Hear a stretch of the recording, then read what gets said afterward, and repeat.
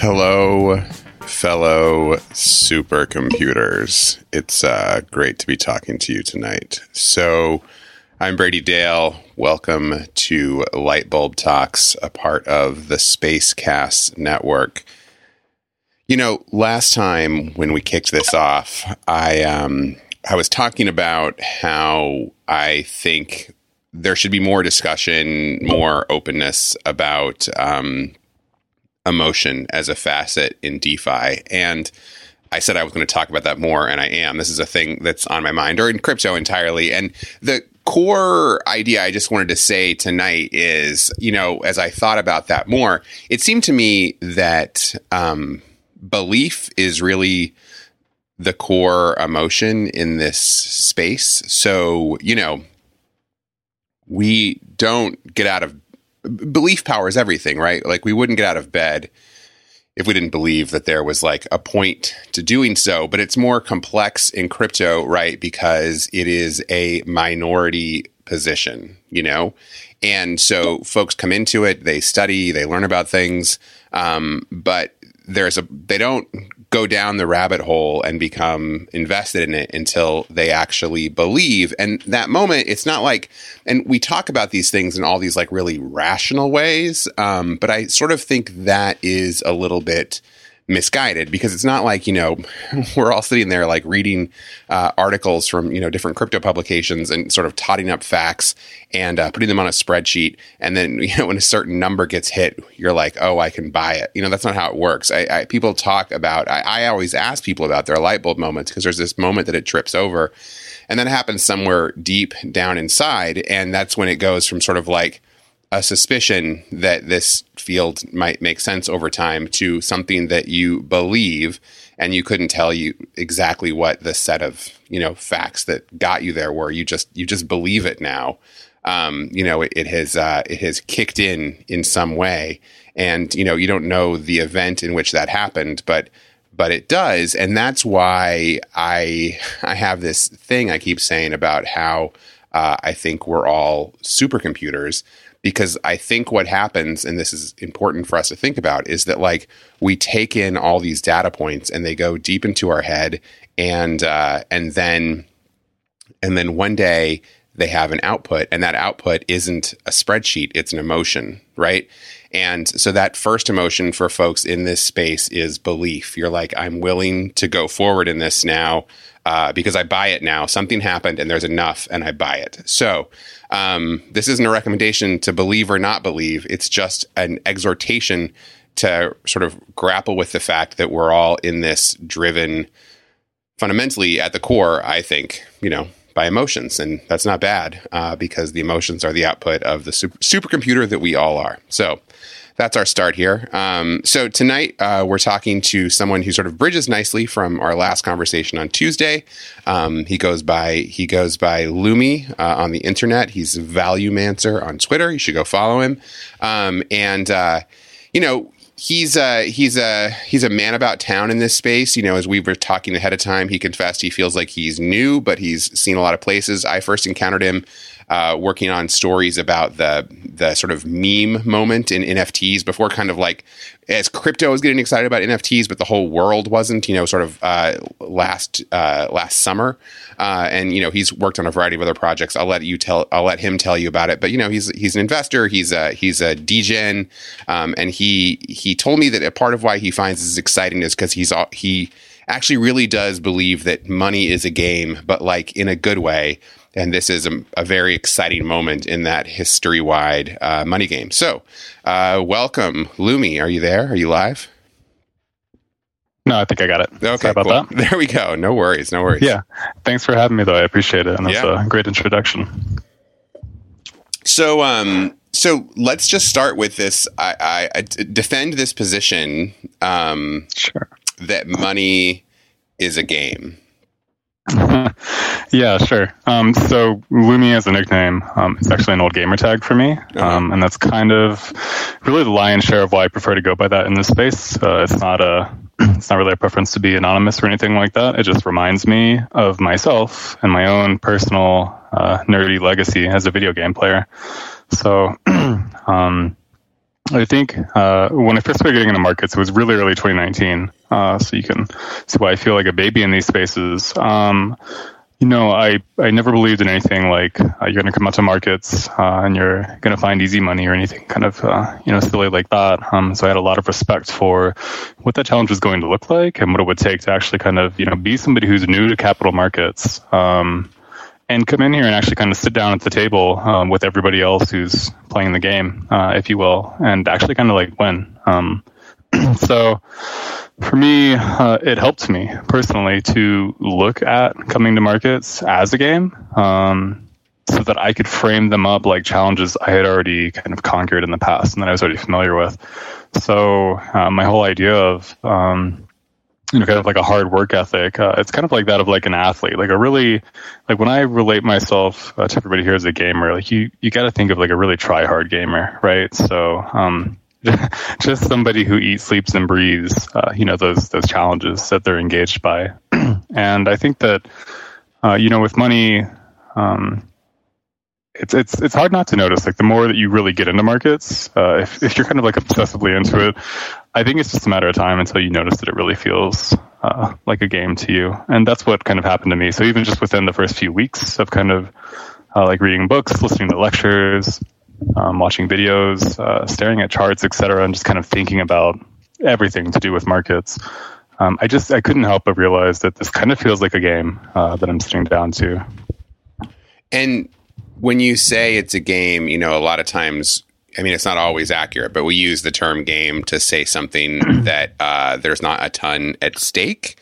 So do you mean it that, I mean, when you, at least early on, or even still, I guess still it could be the case that, like, are you playing with an amount of assets at which it is not risky for you in a larger fashion, or is it a high stakes game? Yeah, so it's definitely an extremely high stakes game, at least in my case at this point in it. It was comfortable when I was first coming into markets. I was a huge, and still am, advocate for paper trading, just being able to trade on the markets with live, real, accurate data, but paper money or fake money. Mm-hmm. I used to do that a whole bunch, and that's good. That's good for like figuring out a system and how you approach things and how you repeatedly approach things over time. And like that's like a really essential way to kind of approach markets, in my opinion, if you really want to kind of like master them. But what do you mean by paper trading?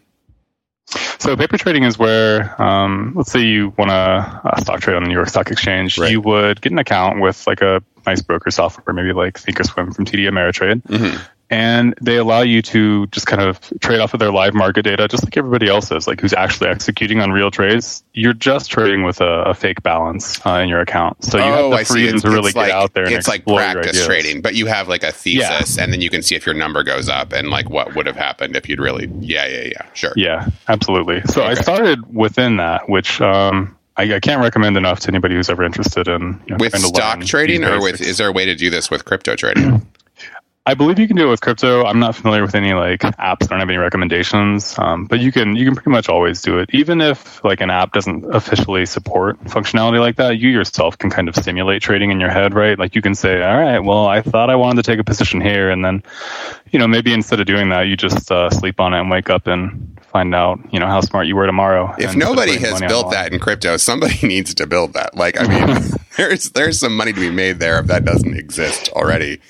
Sorry, but yeah, just if anyone's listening, it's just like, I think you do okay. Build that thing. Anyway, you would think, but nobody's got the patience to do the paper trading either. We all just want to kind of, take our money like right now and get right into the real thing. So it's not quite the killer app that it should be, in my opinion.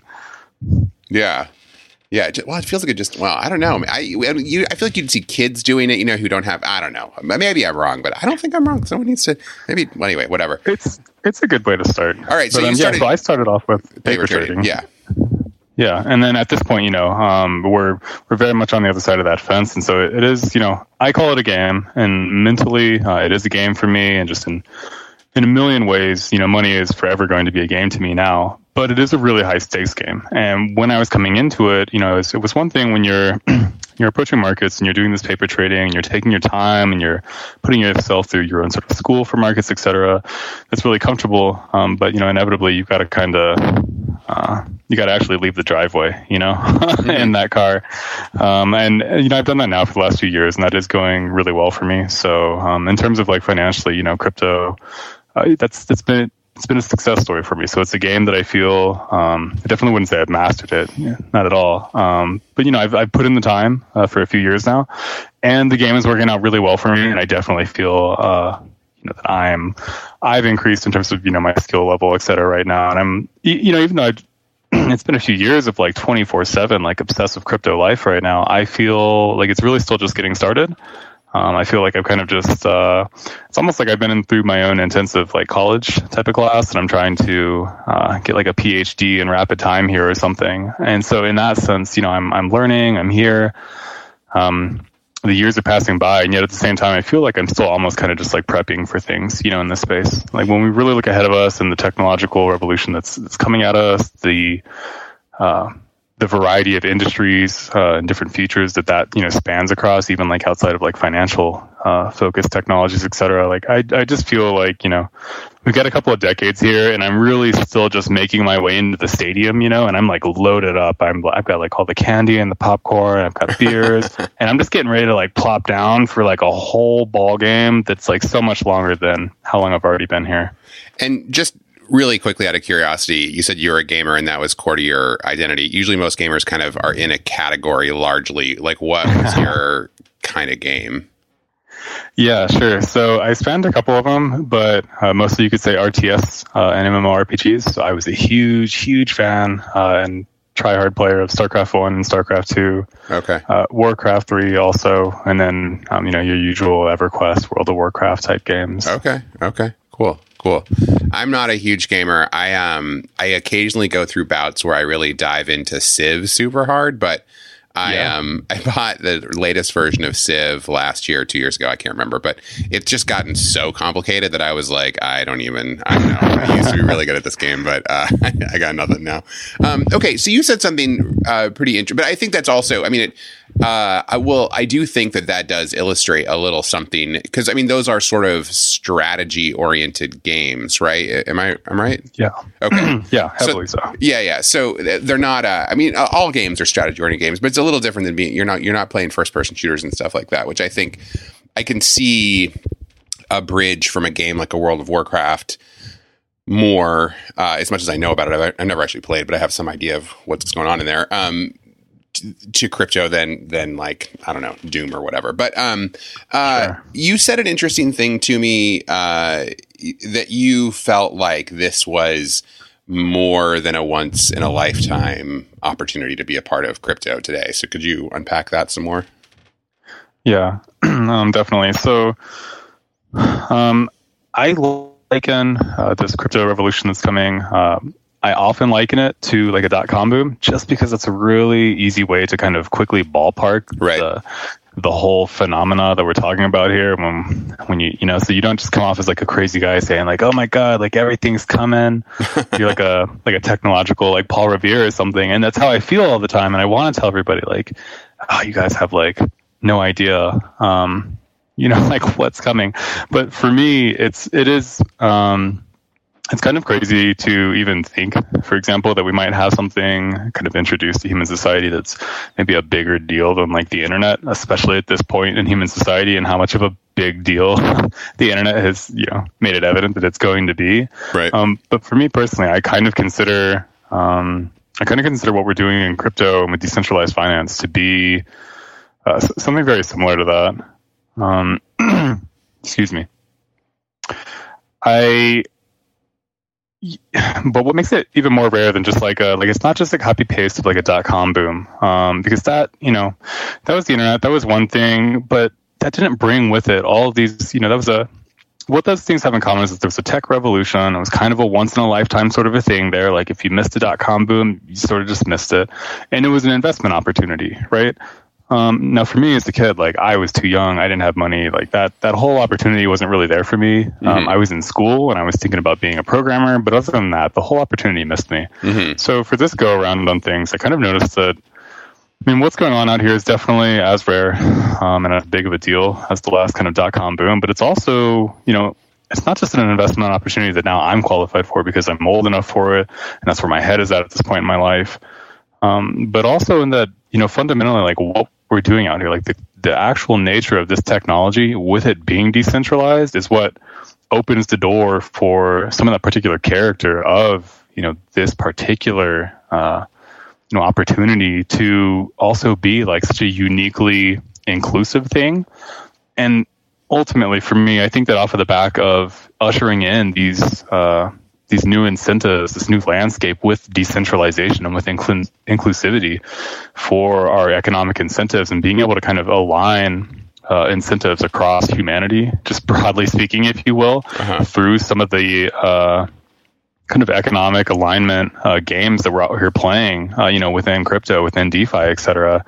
I just think that all that is like, it's extremely unique. And ultimately, I think that we're kind of refining capitalism here, which is not something that I say lightly, and it's definitely not something that you hear people say like more or less like ever, right? Like capitalism itself it's not a thing that we really kind of dramatically change like what that system is or how we work within that. But I honestly think that due to, you know, kind of DeFi and inclusivity, all that stuff, we're reaching a kind of a watershed moment here within capitalism where, you know, historically the dominant strategy within capitalism has been to kind of act like a monopoly and, you know, acquire everything, be serial, you know, acquire everything, just do whatever you can to hoard that advantage within your own kind of centralized plans and exclude everybody else from that. And just do everything that you can to, you know, push that monopoly. And that's, you know, what we see in the world around us today. We've got, we live in a FANG world. And, you know, to be honest, I think that the degree of centralization or monopolies that we have with these sort of super companies that I reference here with FANG companies, I think that's actually going to kind of intensify, at least before it gets, I think we're going to have less big players and bigger players before we have more. And smaller players first, but so anyway, yeah. I just want to say to the folks who are listening, welcome. Thank you for being here. I see a couple of requests to speak in here already, which is cool. We'll bring you up. Give us a little bit more time. One thing I do just want to emphasize for anyone who is requesting or thinking that they're going to, in case you missed this, you weren't here last time. This is now a part of a podcast network, so I am recording. So, you know, you're going to be recorded if you come on there and then put on the podcast. So I'm sort of expecting the folks who request understand that and are okay with doing that, because I don't want to edit you out later. That's too hard for me. So, you know, just please know that's true. So, okay. So I'm just going to complain about something that frustrates me in this world right now, and it's my own ego on some level. But, you know, today I just sort of opened up Twitter. I'm a little too addicted to Twitter lately. It's kind of a problem. But I opened up Twitter, and there was a space going from some Bloomberg reporters with Jesse from Kraken, and you know, that's cool. But like, I listened for a little while, and just like the Bloomberg reporters' comprehension of all this stuff was just so surface, you know, and it was so frustrating to me that like hundreds of people were turning out to hear these folks with these very basic takes on this stuff. And, you know, I don't know. So that's the part that annoyed me. But a question was asked that I didn't love the answer to, even Jesse's answer, honestly. And so I'm going to ask it to you and see what your take is. And then I'll see how much it differs from mine. I'll give you my answer. But a question about DeFi came up, and some guy who I don't really know what his deal was, but the question was, where are all of these big yields in DeFi coming from? How can the numbers be this large? So you give your answer first, and then I'll say what this guy's answer and Jesse's answer was, and then I'll tell you what my answer is. Sure. So I mean, maybe off the top we'll say some amount of stuff, like if we're talking about like crazy high yields and DeFi farms, et cetera, of course, I'm thinking of like crazy, food coin farms from last summer.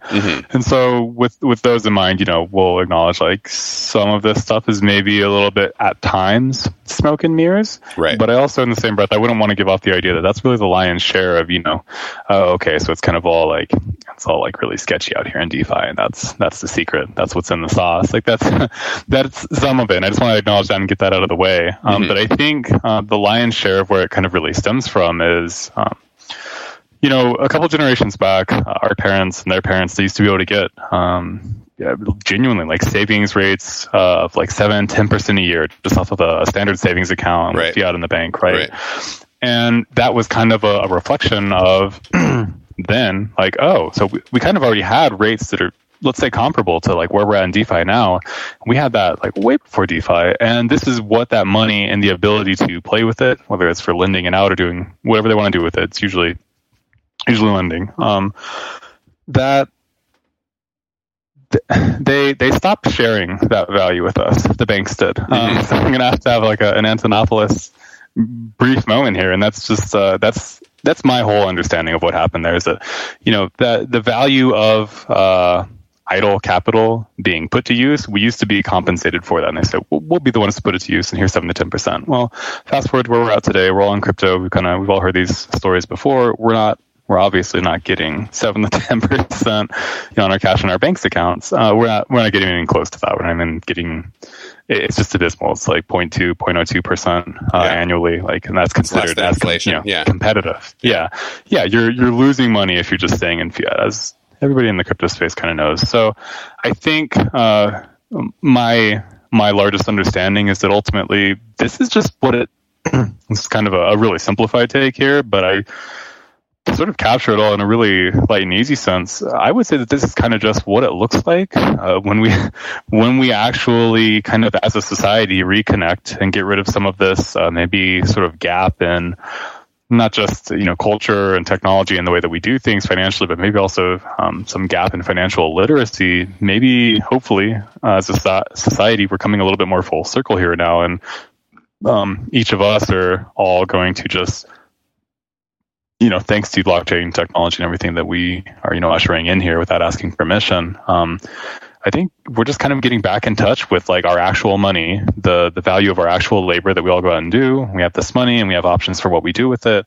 I think, for decades and decades, for generations, literally, people have kind of been deprived of the fullest opportunity of that. And I think we're just sort of turning a corner here in DeFi to where what it looks like, just around that corner, even though it's just, maybe a year or two away from, say, where we're at right now, is just a really stark, totally different landscape with, upwards of 7-10% APY again for what's basically now the digital equivalent of sort of the same money in a lot of these circumstances. Like if we're talking about, the yield you get off of GUSD or an incoming CBDC, et cetera. So I think it's almost like rewinding a few hundred years or 100 years, but that's my simple take on it. Okay. How about you?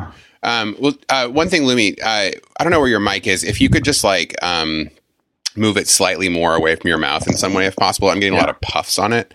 It's mostly okay, but it's just, just a little bit more space. That would be good.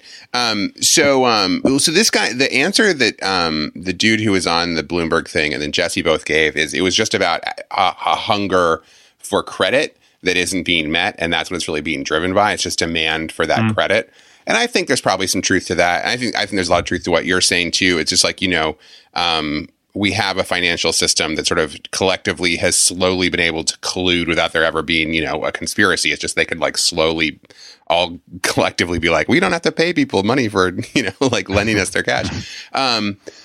But I do think that there is something else to it that you didn't mention. And, folks might ridicule me for saying this, but I actually do think a big part of it is honestly these governance tokens that are being made. I think that's a really powerful driver, because if you do believe that a lot of these projects are going to matter over time, the fact that they are doling out effectively their equity to early users for helping them to make the thing into a thing, I think that is actual wealth being distributed in a different fashion than we've seen before.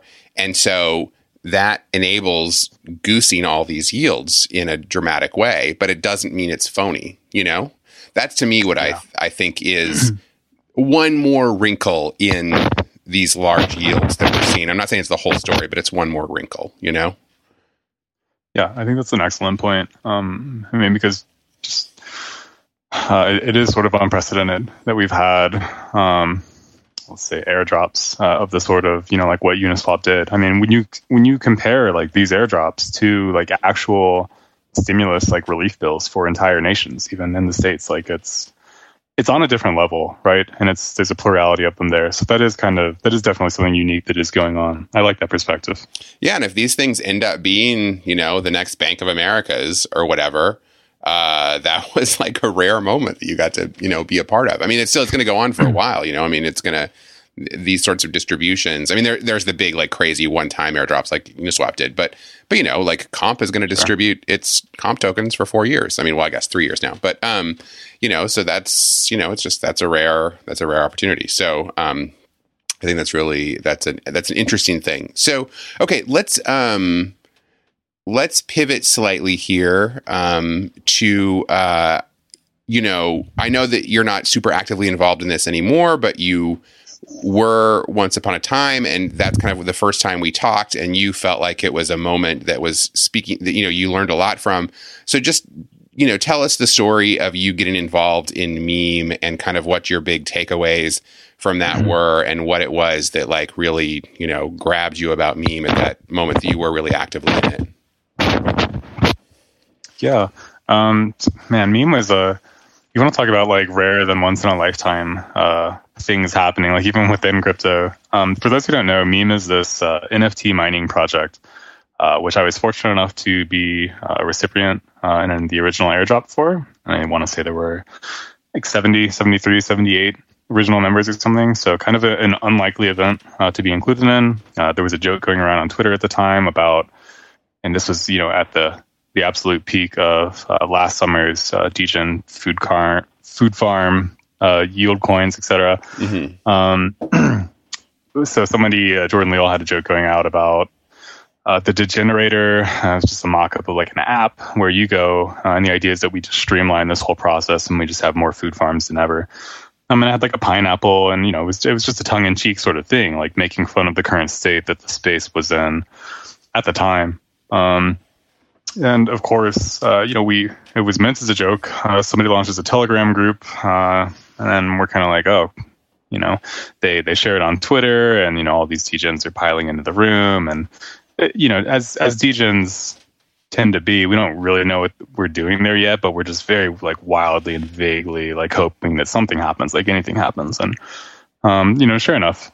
Somebody spends up a coin and distributes it to people in the Telegram chat. And you had to like fill out a form in order to qualify for it. And there was a whole thing there with that. Everybody filled out form 1, and there was probably like, I don't know, hundreds of people who filled that one out. And then there was like a bug on the form. So we put out a second form, and then only the people who filled out the second form actually ended up receiving the airdrop. So a lot of people were upset about that. So, I mean, really just to sort of like stress the degree to which I was lucky on this one in the right time and place.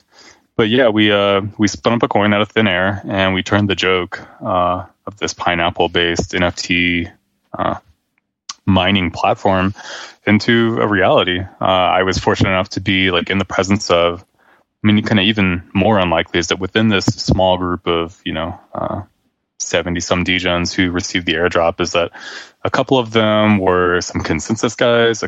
We had one other guy who, a DeFi dude, I want to say he's community with Kyber, maybe Aave also. And we had a couple of Solidity devs, even more like rarely and more unlikely, right? So we had a couple of devs who were just like ready to go.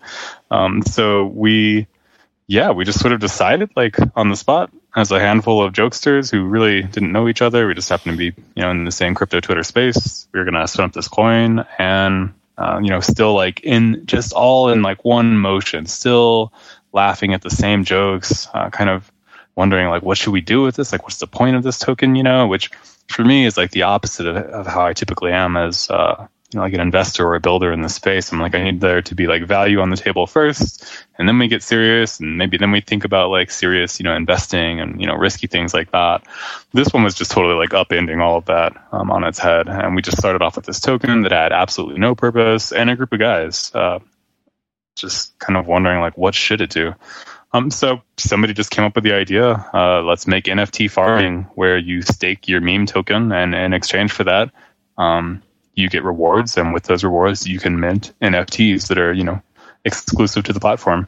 So we did that in late Q3, 2020, which, as you mentioned, was kind of a little bit before it was, I think you captured it perfectly. It was as NFTs were kind of starting to get popular within the crypto space, but before they had really spilled all over the whole world as they kind of did in early 2021 here, moving forward. So that was just a really like a wacky, super like probably rarer than once in a lifetime event where, I filed into the right space, did some of the right things. And then not only, I was lucky because I got this airdrop, which, in the end, I think, I haven't looked at the charts for meme in forever, but I want to say, it's probably worth like $1 million at this point if you've got like the meme airdrop originally still, or like $500,000. Okay. So it's really like if you got that and just sat on it for, it hasn't even been a year, right? It's been a couple of quarters here. Yeah. Like it's already worth something like that. So, that's extraordinarily fortunate. And then the opportunity to just sort of jump in like spontaneously with a literal handful of chads and just start building and doing everything that's required to get this project off of the ground and to meme it off of the ground. It was one of the funnest things I've done in my whole life for sure. That first night of kind of giving birth to the meme coin was, I've rarely laughed so much in my whole life. I know that myself and all the other people who were there, like, we'll just never forget the crazy thing that we did and gave birth to. And what was the big thing that when we were talking about it, that you found so challenging, but in a good way? Was it just this idea that like a moment can happen at some time when a lot of people get excited, and then you can do a thing even though you don't really know what the point of it is, sort of in a way that's kind of counter to those investor fundamentals you were talking about? Is that what the thing that you said you'd need to meditate on for a long time?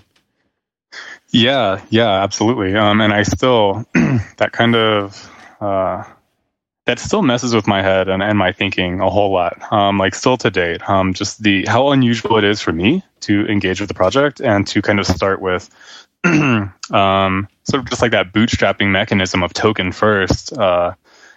Literally everything or anything, including value or ideas, like later, like after that. Like for me, that still remains like categorically just like a really, really wild thing. But I'm so glad that I had that experience, because otherwise my thinking would be really stiff. I would definitely be really within like a really narrow box that I used to be, and in which I default to, where I'm like, this.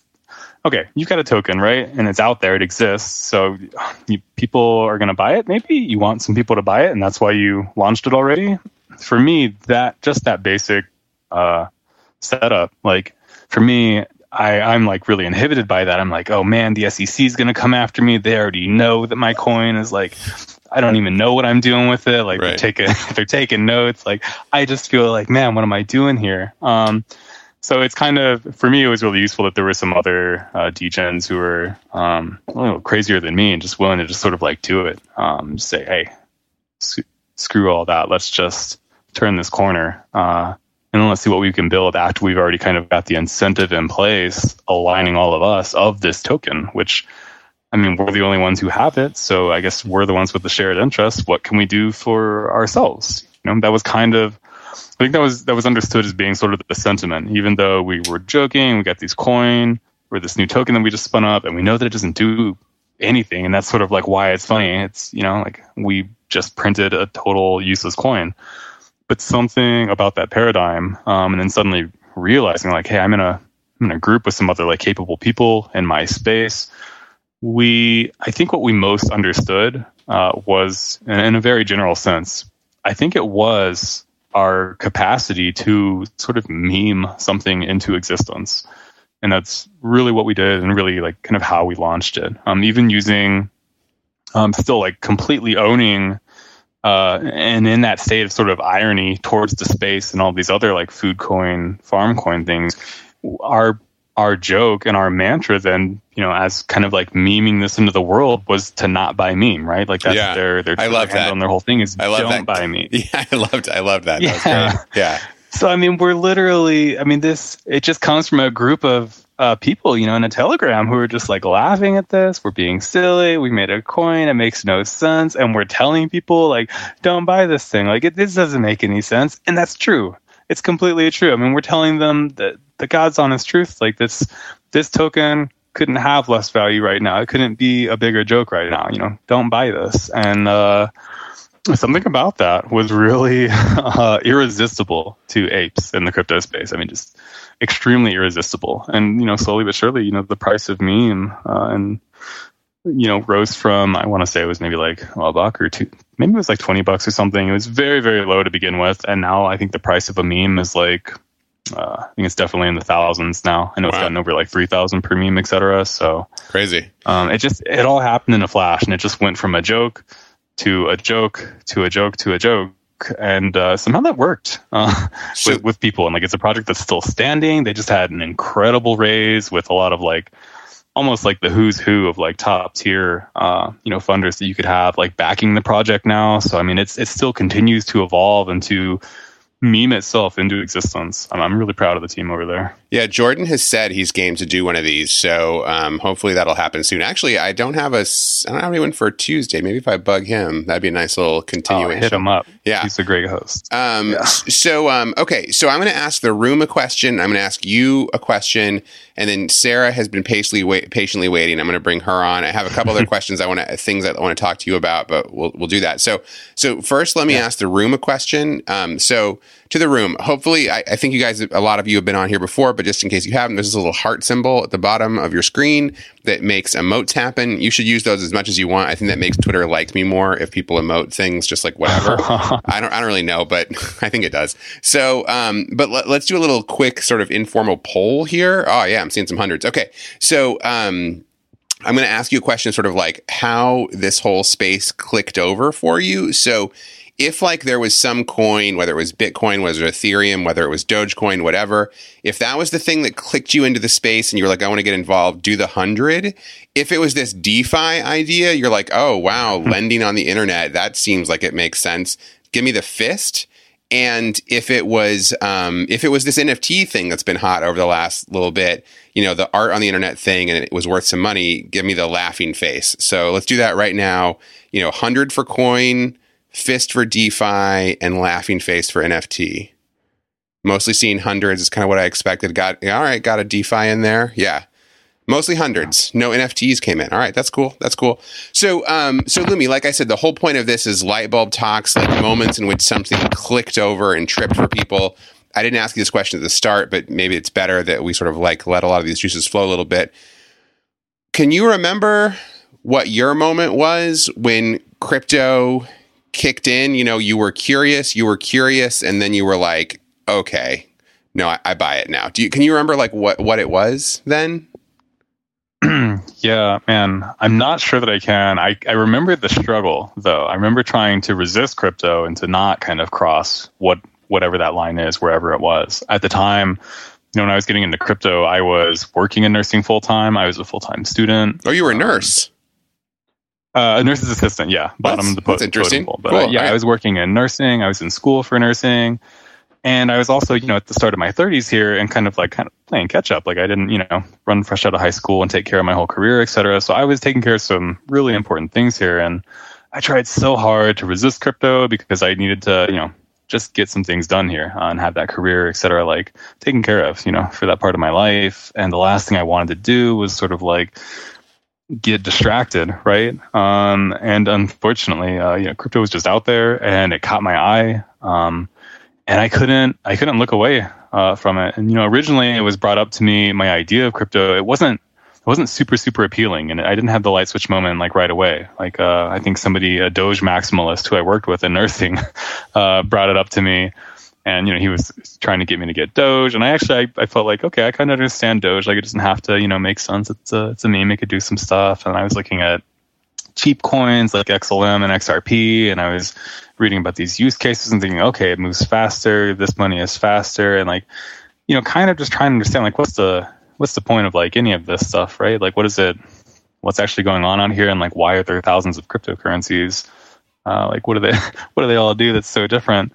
So it took a while for me to like really trip over that switch. But I think maybe if there was a moment that I really got kind of ignited and sent forever down this path into crypto, it was probably, and hopefully I've got this right in my memory here, I think it was really early 2019, maybe like first quarter 2019. I think Bitcoin was around the 3,000s, 4,000s or something. Mm-hmm.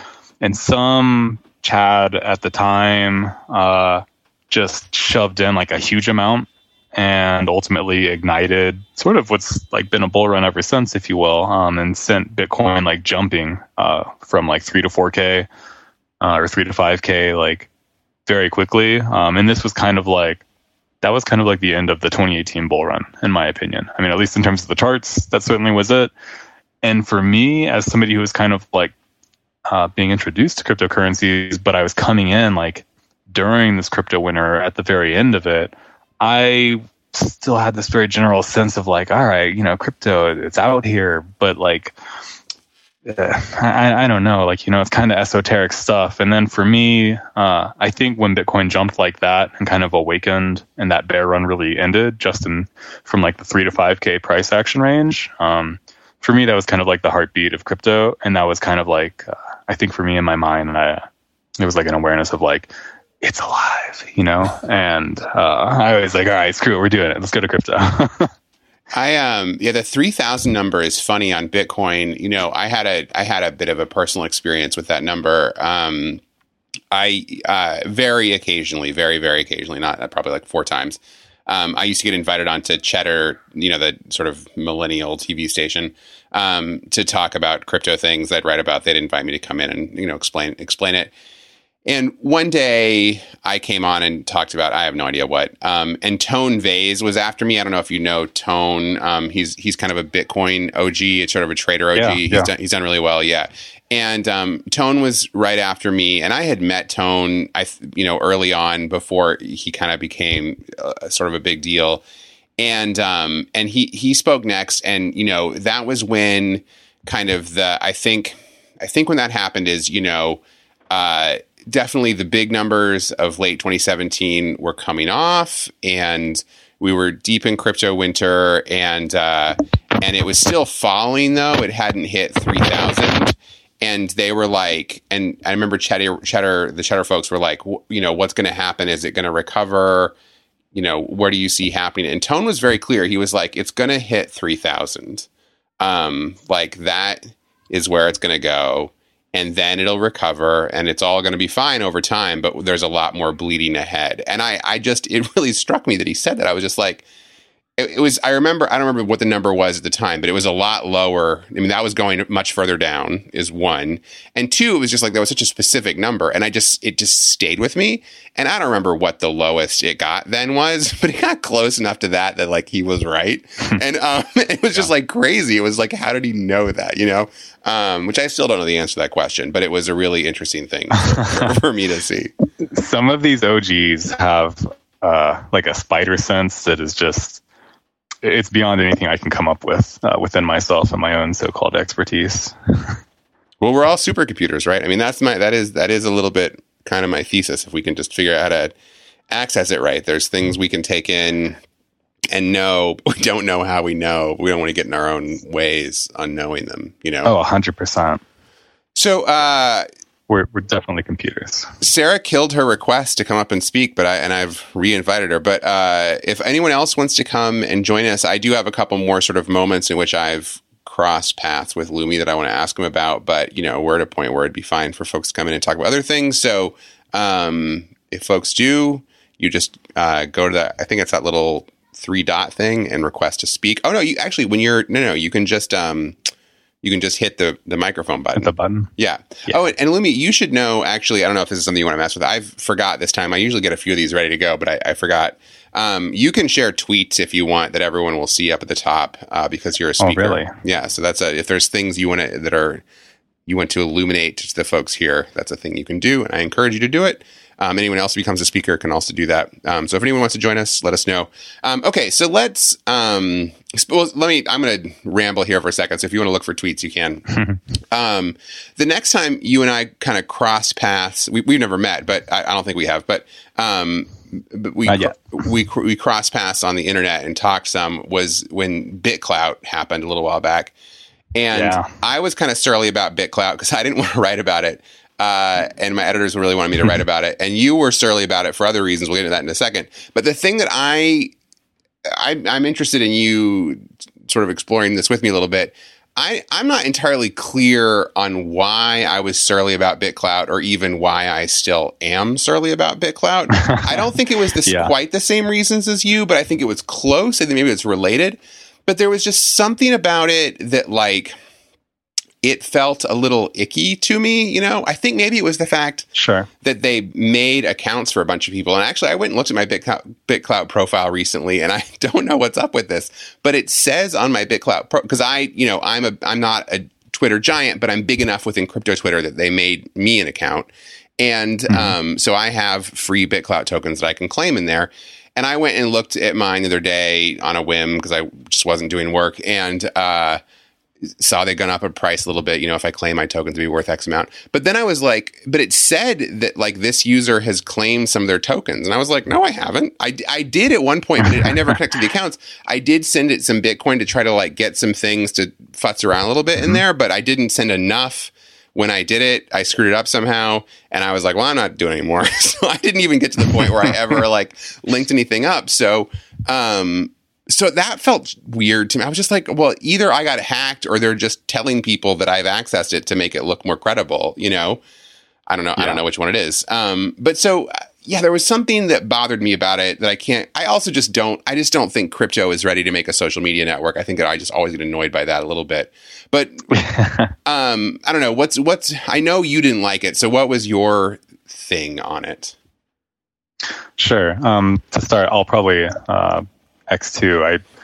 I think, if I'm understanding you right, I don't really believe that we're at an intersection where it's time for whatever this vague fusion of blockchain technology and social media is that we sort of sometimes act like we really want as a space, and then sort of most of the time always never are actually building or getting together and having productive conversations about, okay, well, how does this actually work, and how do we overcome certain problems that are intrinsic to such a goal as that, but when I first came across BitClout myself, I think what offended me most about it was just something.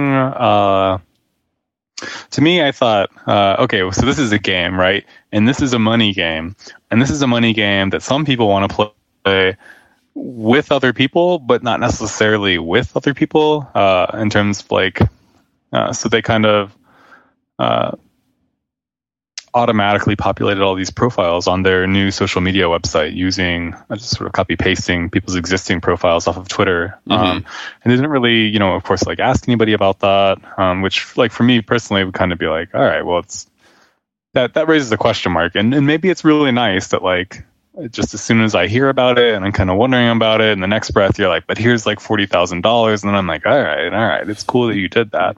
I think that's how it goes over with most people, but there is something under there for some people prior to the $40,000, before and after that definitely wrinkles their nose a bit. And I think ultimately the thing that bothered me the most about the whole design of BitClout, I think it's not very different than things we've seen with Augur so far in terms of just it being a betting market. I just think it's almost a more narrow Augur, right? Where the only thing we're betting on is really just the popularity of these people who have been sort of involuntarily imported into the system, which then you kind of chain the fact that some of these people didn't even volunteer to be a part of the system. And now you've got all these other people on the planet who you are incentivizing to potentially malign the reputation of somebody who's on this platform, right?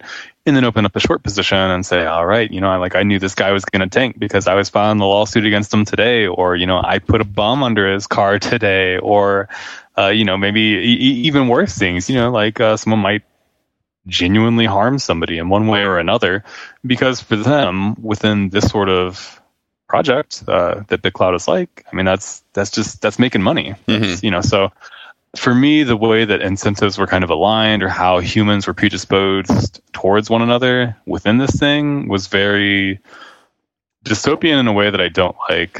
I'm not sure there are any dystopian things I really do like, but it definitely reminded a lot of people of a particular Black Mirror episode where we all get kind of social scores, and you can be canceled if you don't ultimately conform to whatever is a sort of one size fits all of whatever is the truth or what's popular in society, et cetera, type of thing. So, it had all those vibes, and I think it shook up everybody in the space. It was a really polarizing event because they, their whole approach to marketing was getting all of these influencers in the space to potentially wade in and use their own clout to validate and promote the project, et cetera. And so it just, it was hard to not have an opinion about BitClout, right? Because it was just such a noisy thing that everybody sort of knew that it was going on in the space. Like, whatever your opinion was, or whatever distance you were from it, like, I think people heard about BitClout. Like, that kind of was an event that took place in our space, right? But then kind of also equally weirdly is that just as quickly as that was this huge, like, outrageously polarizing event within our space, it's sort of mostly only died down in terms of noise since its inception and the initial, problems that it stirred or attention that it got. And I don't know, like, what that means or where they're going. If it's, because as far as I understand, I want to say, like, the market cap for BitClout was like something over like $1 billion.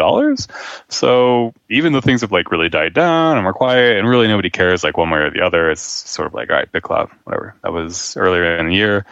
I feel like we haven't heard the last of BitClout. No way. You asked me, and it's like nobody wants to talk about it right now. We all got out of our systems, but like there's a lot of money still on top of that table, and there's been all kinds of interesting things we've seen. I'm a huge fan of James Prestwich's content and coverage of BitClout. Meanwhile, over the last some months, kind of just really like looking behind the scenes or lifting up the rug in the corner on that project and trying to help people in the space to see kind of what's really going on there, whether it is really decentralized, whether it's not, even like noticing like infrastructure pointing to where they, for example, might exit. It's Binance. There's like particulars in there. So, that was a really interesting thing that happened to our space.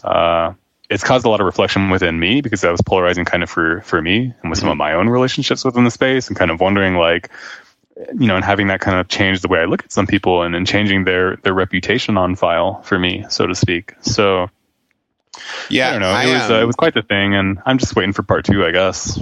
I feel like I've been a little bit of a bad journalist here, and I sort of didn't define what it was ahead of time because there's a decent chance that people listen not know what we're talking about. But we've sort of said it. But BitClout is this sort of crypto native social network, but whose big innovation is that it creates a token to represent each profile. The person whose profile is created can buy the token, and they'll get the best price for the token early on when they buy it, but then other people can buy it too. And the idea is if you have a bright future, you can buy your own token early, and then it'll go up a lot in value, and then you can trade on your own value in the world. And some of us, they said it was the biggest people on Twitter. That isn't true. It's the biggest people on crypto Twitter. Right. Got sort of accounts made for us ahead of time, so we had some free tokens that we could take if we joined. I was one of those. I haven't taken mine. But so just so anyone who didn't know what it was, that's what it was. I think you're 100% right that like this BitClout story isn't over. And for a second there, I really had a handle on, I think, what made me sort of a little bit icked out by it, but I lost it. I mean, I don't think anything you said was wrong. Oh, well, but I will say, just so you know, I mean, just some flattery for you or whatever. But when I wrote the big long BitClout story that I was, made to write, I will say my editor who edited that, really felt like your point that like this thing creates an incentive to look for ways to cancel people. He moved that way up from wherever I had it in the post. He was like, this nails the concern, so he elevated that really high. So, go you. I think that was a correct move on his part too. So I don't disagree with that edit. And I think there's still more to come. Oh, I do know one thing I do want to say about BitClout, and then let's do one more ask if anyone wants to come up, and then if not, we can maybe wrap it up. But I'm happy to talk some more. But if you have things you want to talk about, that's cool.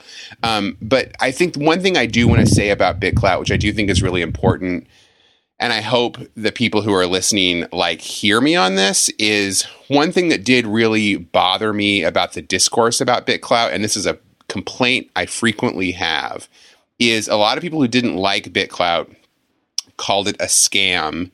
And I don't think that's right. And I think people often use scam when they shouldn't use scam. A scam is a time in which people do something disingenuous to take something from people. And I don't think that's right. I mean, I think there is a level on which BitClout knew it had powerful backers and that they could kind of generate value in an accelerated fashion that would make them all rich. So you could kind of say that's a scam, but it's not really a scam, I don't think there was ever a rug pull that was on the table there, when you look at the folks who were involved. And it just, you can have concerns about it. You can be annoyed about it. You can hate it. You can not like its optics. But I just think we've really diluted this concept of a scam in crypto, which sucks because there's so many things that are actually scams. We can just critique things sort of appropriately and not make our critiques worthless. So that was a little bit of a frustration I had within the context of that thing. No, it's true. And I think when BitClout first emerged, the whole space was really heavy on that. And basically, day one, day two, the first few days of BitClout was basically just this space-wide conversation of BitClout, scam, yes or no? Mm-hmm. And there wasn't a lot of gray, and there weren't really other takes, really. And there wasn't a lot of other language either.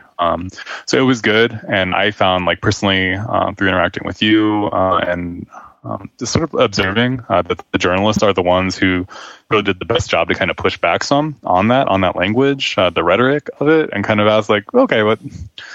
I see that things look a little sketchy here. Is it really a scam? And I think that was integral for the space to kind of really kind of ask that question to themselves, right?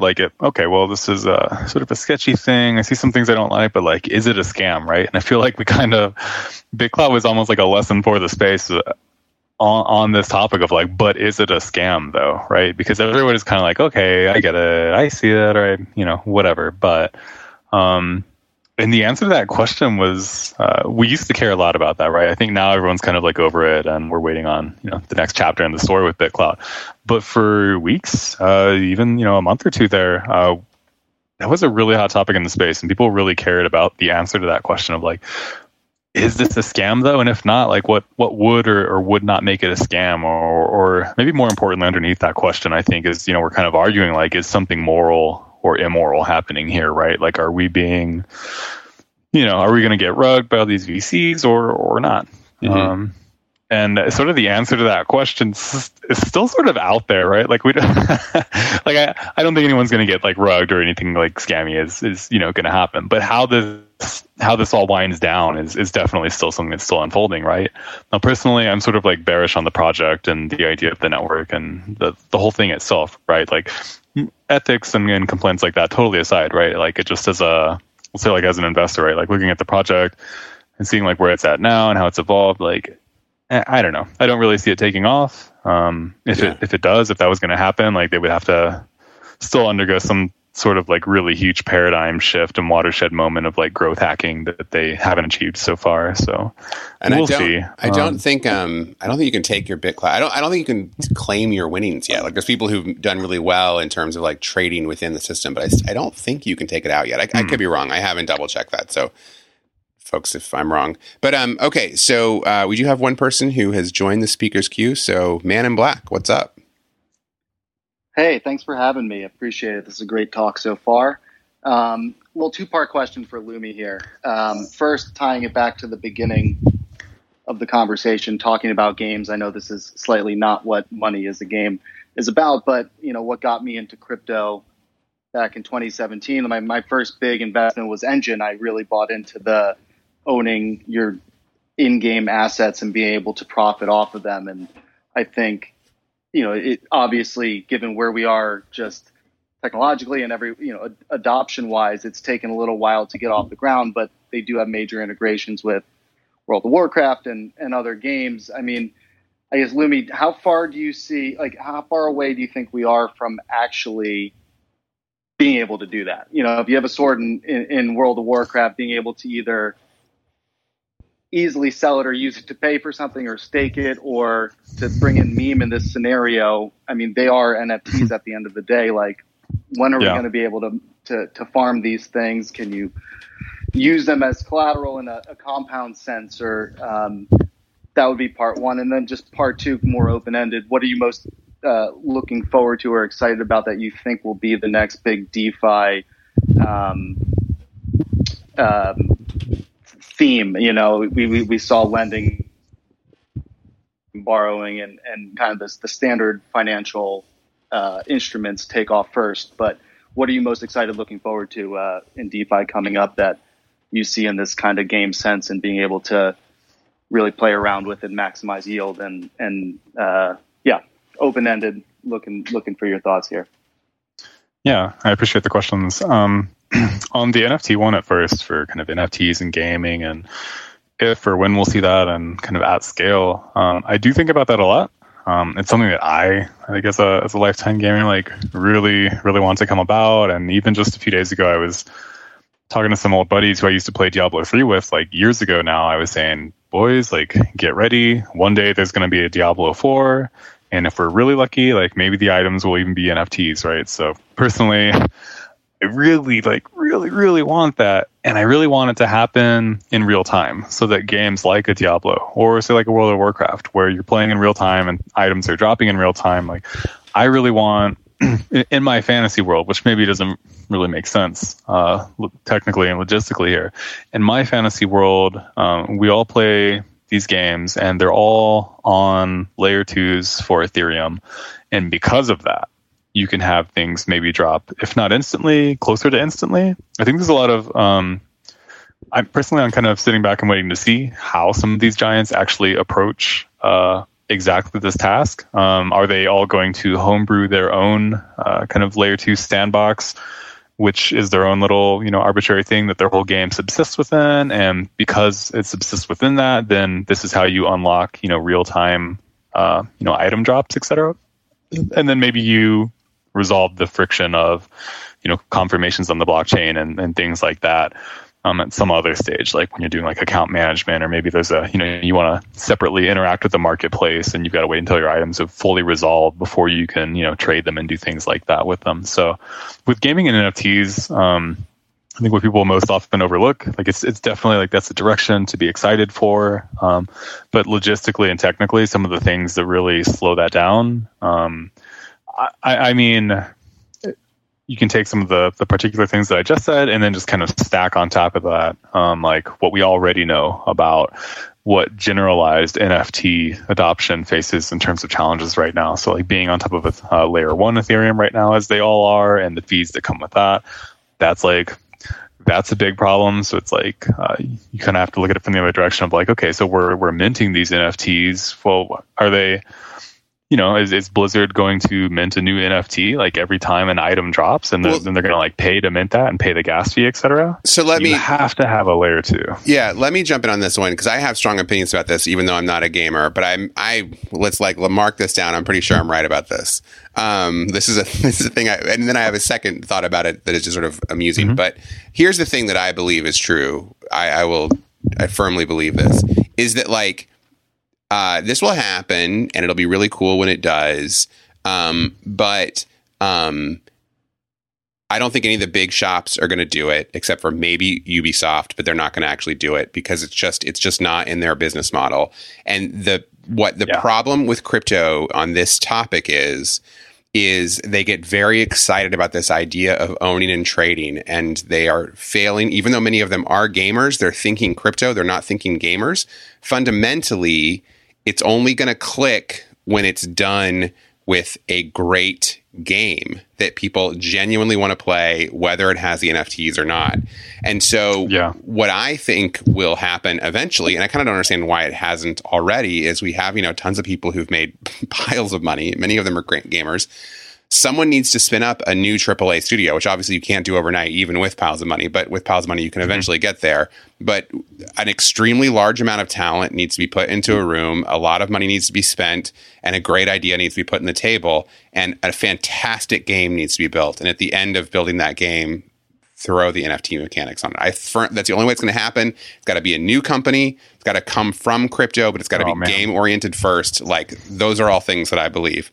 The other thing that I'll just say really quickly here that I love about what's happened with NFTs this year, it reflects what I love about technology, is a lot of smart people, most notably Ariana Simpson, who I think is great. And I'm not saying this is a critique of her at all. I think she'd probably agree that this is funny and interesting. But Ariana, who was an investor herself, she's now at A16Z, she really beat this drum for a long time that she was a believer in NFTs because they were so obviously valuable to gaming. And that's what I love about technology in general, is it just never works out the way that makes sense. And that's part of why I love being a journalist covering technology, is that, who would have thought that when NFTs kicked in finally, it would be like weird art that would do it, And and that's like what it was. Like, Ariana's right. Games make more sense, but that wasn't what did it. It was weird art. And I love that. Anyway, sorry.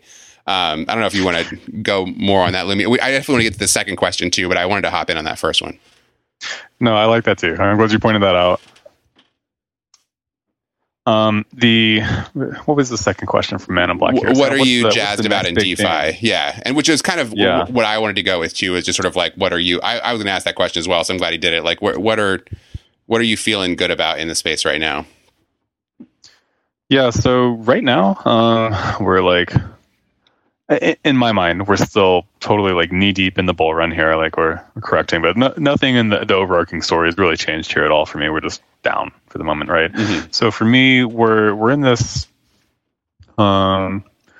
huge, like, intense bull run, and it's been like what have I experienced in crypto or crypto Twitter so far in 2021? It's basically like, it's almost like just bull run sentiment and feels and stuff, right? Like, it's noticeably harder for me to get on my feed and kind of feel the pulse of, say, for example, just like building, like quiet heads down building, or and seeing that coming about through like big project updates and developments, etc. Like, for me, I feel like it's not biddle season, if you will. Like, it's definitely bull run season. And I mean, this time around it's dog coins, I guess. Last summer it was like food farms, and right now we're into dog coins, right? So that's what's going on. And for me, that kind of it's actually a frustrating thing, because I'll notice, like, days and days will start to drag on, and I'm kind of like, of course, I'm on crypto Twitter all the time, and I'm like, man, I'm just not getting the same like educational yield out of my Twitter feed as I normally am, and it's because we're in this like euphoric and distracted state. Which really makes it hard for me to kind of answer this question, because every day I wake up and what I want to do is I want to throw myself at crypto, and I just want to stay in touch with, like, okay, but like, what's new and what's next and what's coming. And so that's like constantly my goal. And I'm faced with this question right now, and I feel like, my first inclination is to just speak to some of the struggle I've felt so far this year as an independent researcher, trying to be constantly in touch with what's going on in the space, but having the space itself just overwhelmed with the noise of bull run and absolute like nonsense. It's like we're at like Mardi Gras, right? And like, you wake up and like, you're still at Mardi Gras. Like, the streets are still filled with like beads and Shiba Akita dog coins, right? And you're just like, hey, if you're me anyway, you're just sort of like, man, I wish that all this would sort of go away, so I can have like a better idea of like what we're actually making right now. Not that like some of that stuff can't be fun, but yeah. So for me, I feel like I kind of want to say that I'm not 100% sure of like what the next big thing is. Like, sometimes I have like explicit, definite ideas of that, but right now I feel I don't have anything really concrete on deck for like what's sort of the next big thing. And I think this has all been my big excuse for that. Of course, I'll plug that, Flexit did just release the Spend SDK. So we literally did finally just turn a corner where now within DeFi, any wallet or any app has the ability to integrate the SDK, which gives all of their users the ability to spend their assets. Now, something about spending is, and I think forever will be, the opposite, the antithesis of making money, right? And so it's hard to just imagine saying something like, so I think like spending is the next thing. Like we've done a bunch of lending. Lending is clearly hot. It's clearly going to be hot.